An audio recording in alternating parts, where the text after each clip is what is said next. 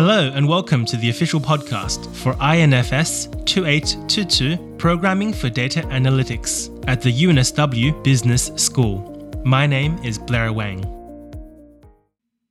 Hello and welcome to the end of week 9, and thus, with only 1 week of the teaching term left, we really talked about ethics and business models and legal concerns, mostly ethics of machine learning, also, I guess, ethics of analytics in general.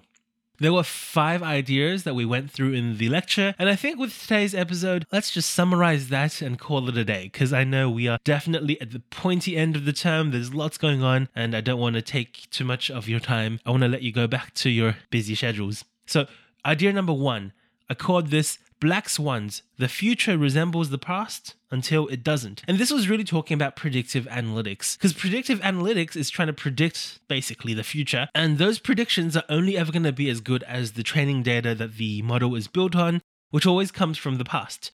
And if we've learned anything from 2020, it's that the future can be unpredictable and there's going to be new things that happen, black swans that we can't predict. And so we just have to understand that this is a severe theoretical limitation of all predictive analytics. Point number 2, trolley problems, human oversight and automated neglect. Here we talked about this classic ethical problem, the trolley problem, which used to be a very hypothetical thought experiment, but these days it's an actual problem that people designing self-driving cars are gonna have to solve.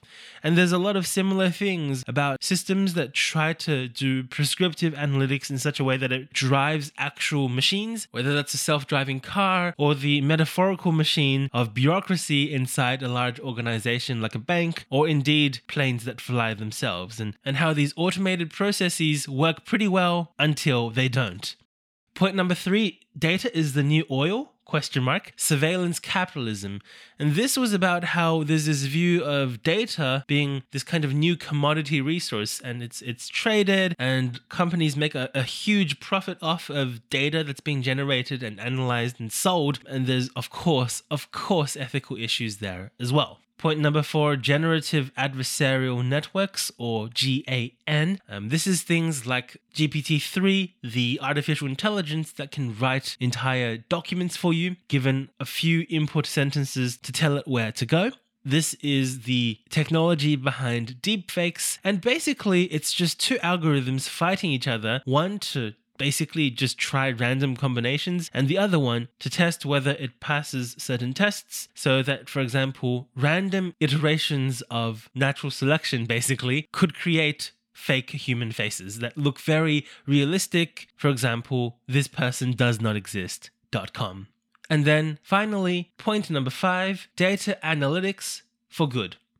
Because a lot of this week's material was very critical of how analytics is used, of how data science is used essentially. But of course, all these things can also be incredible forces for good in the world. So just 5 ideas that I hope I've imparted onto you, my dear students, this past week. I can't believe it's pretty much the end of the term. It's been so wonderful getting to know all of you and seeing the great ideas that you came up with for the group assignment. You've been a great audience. And next week is our final week together in INFS 2822 Programming for Data Analytics. There will be one final podcast episode next Friday. Otherwise, going into the future, as always, stay well, stay healthy, and I'll see you soon. Thanks, everyone. This has been an episode of the official INFS 2822 podcast. Thanks for listening. INFS 2822 is a course taught at UNSW Business School. You can find out more about UNSW Business School at www.business.unsw.edu.au.